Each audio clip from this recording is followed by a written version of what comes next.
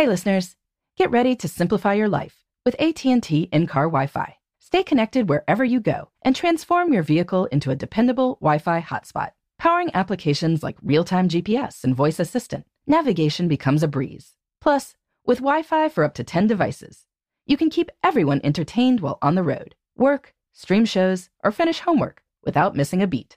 Discover the convenience for yourself and see if you're eligible for a free trial at att.com/in-car Wi-Fi. Always pay careful attention to the road and don't drive distracted. Wi-Fi hotspot intended for passenger use only when vehicle is in operation. Compatible device and vehicle required. Welcome to Before Breakfast, a production of iHeartRadio.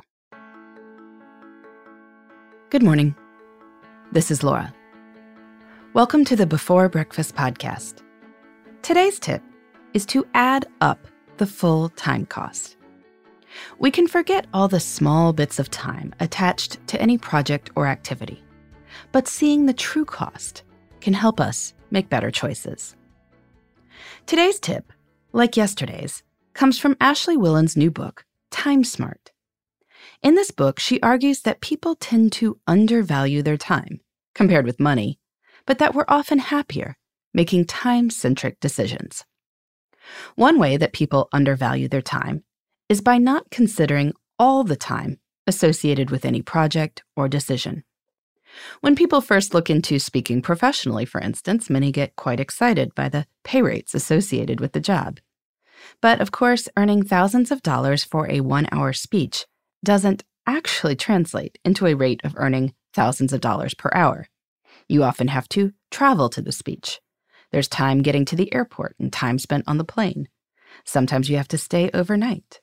There's time spent packing and unpacking afterwards. There's the fact that traveling takes a lot of energy. All of this can be streamlined, of course, but it does lower the per-hour take.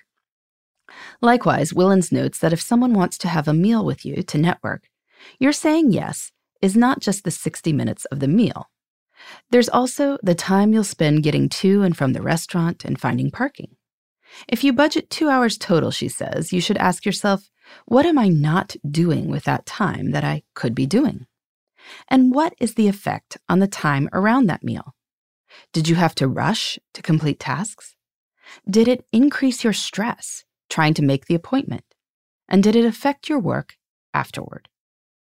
These are all good questions. Now, I am not saying that you shouldn't go to networking lunches or dinners. You should. You just want to be sure that you understand the full time cost.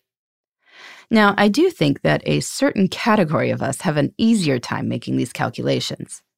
In my case, I am a working mom of 5 young kids. My husband also works full-time, and pre-COVID, he traveled a lot for work.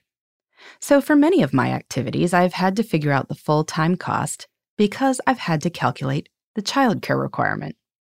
I know that a 60-minute dinner isn't just a 60-minute dinner, because I'm booking the babysitter to show up 40 minutes beforehand and to stay 40 minutes after.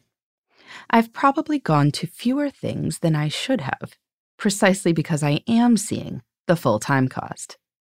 But if you don't have the babysitter meter ticking, these things can be a little harder to see, and that can affect decisions.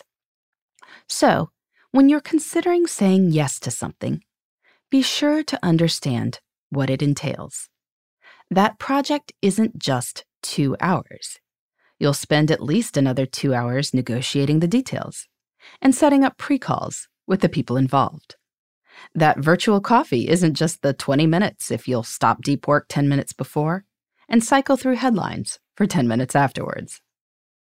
Add up the full-time cost and then ask what else you could do with that time. Maybe nothing much, but maybe something important. And that is worth knowing. In the meantime, this is Laura. Thanks for listening. And here's to making the most of our time.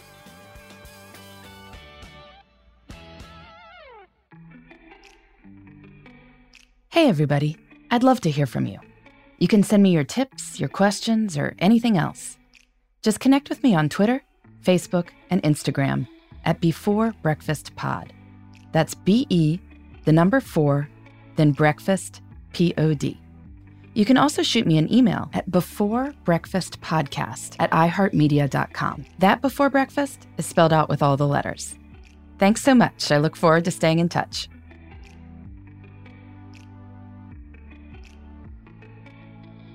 Before Breakfast is a production of iHeartRadio.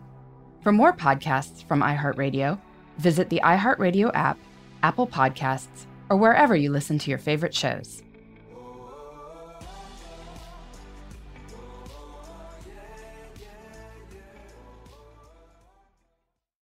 Hey listeners, I know you love mornings. And with nearly 300 beaches in Puerto Rico, each one is a reason to wake up early and catch a picture-perfect sunrise.